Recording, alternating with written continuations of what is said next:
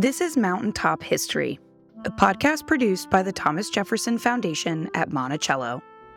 Mountaintop History brings forward meaningful stories from this historic home and plantation, from the past and from the present. Thank you for joining us. We hope you'll learn something new.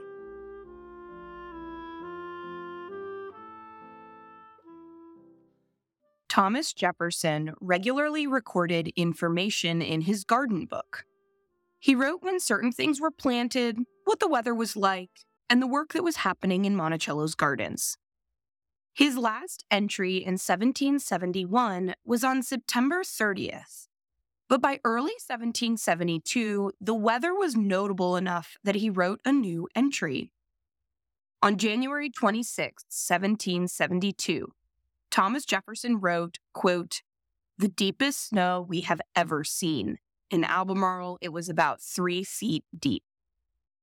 A little over 3 weeks prior, at the age of 28 years old, he married Martha Wales Skelton on New Year's Day at her father's plantation, The Forest, in Charles City County, Virginia.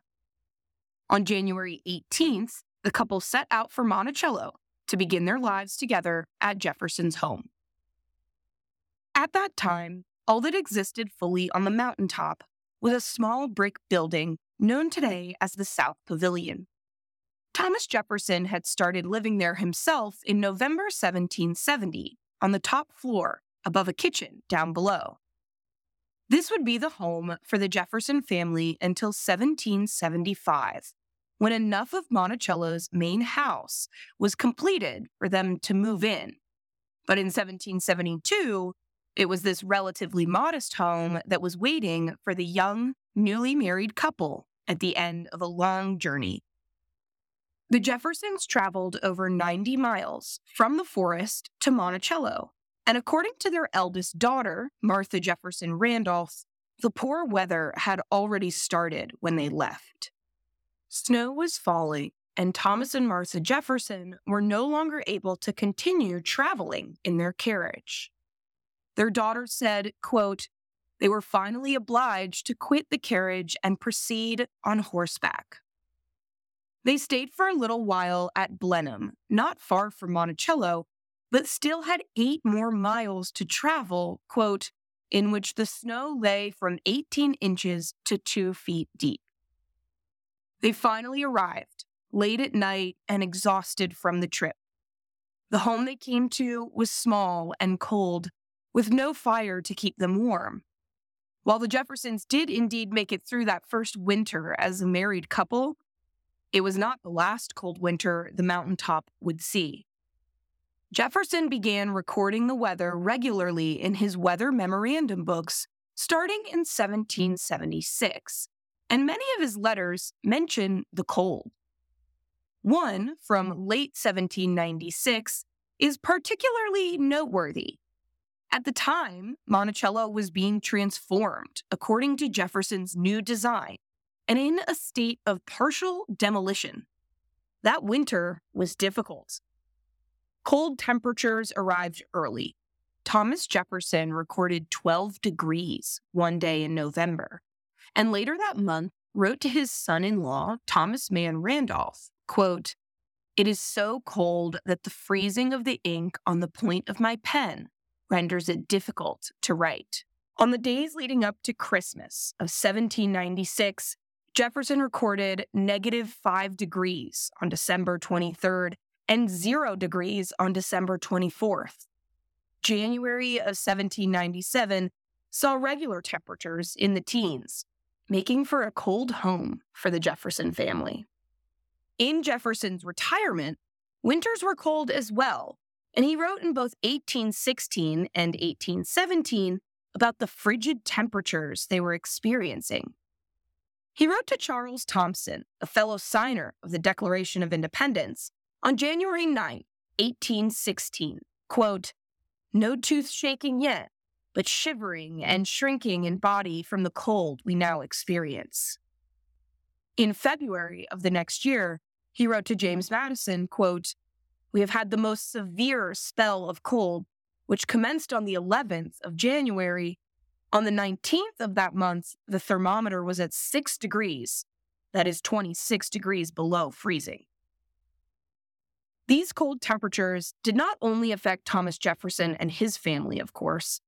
Winters would have been very difficult for the enslaved people living and working at Monticello. They lived in small cabins with wooden chimneys, which would have been used to keep them warm in these cold winter months, though likely didn't provide enough heat for comfort.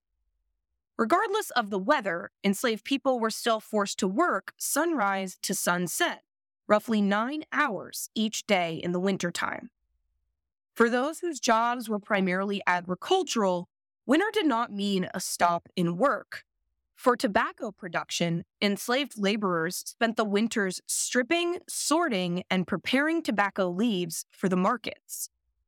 Other work was performed in the winter as well, including the construction of buildings. In 1818, Jefferson wrote to Joel Yancey, an overseer at his other plantation, Poplar Forest, directing the work of constructing a cabin for an enslaved woman named Maria, saying, quote, "Maria, now having a child, I promised her a house to be built this winter." Thomas Jefferson decided on the clothing allotment given to each enslaved person twice a year. One outfit in the summer and one outfit in the winter. Every 3 years, each person received one blanket. The clothing rations were often given in yards of textiles, however, rather than pre-made clothing. It was likely enslaved women who would have been able to create clothing out of this material who had to spend additional time making the outfits worn by themselves and their families. Most people, excluding those who worked inside the house and perhaps in other skilled trades, wore a coarse brownish linen called Osnaburg, which was commonly used for enslaved people throughout the South. Record indicates that year-round, enslaved people did extra work outside a full day of forced labor in order to receive small sums of money they could spend on additional food or clothing. The cold winters on the mountaintop at Monticello would have been quite difficult for everyone. This has been another episode of Mountaintop History, a collaboration podcast between WTJU and the Thomas Jefferson Foundation. Join us for new episodes every 2 weeks on Apple Podcasts, Google Play, Spotify, and the Virginia Audio Collective.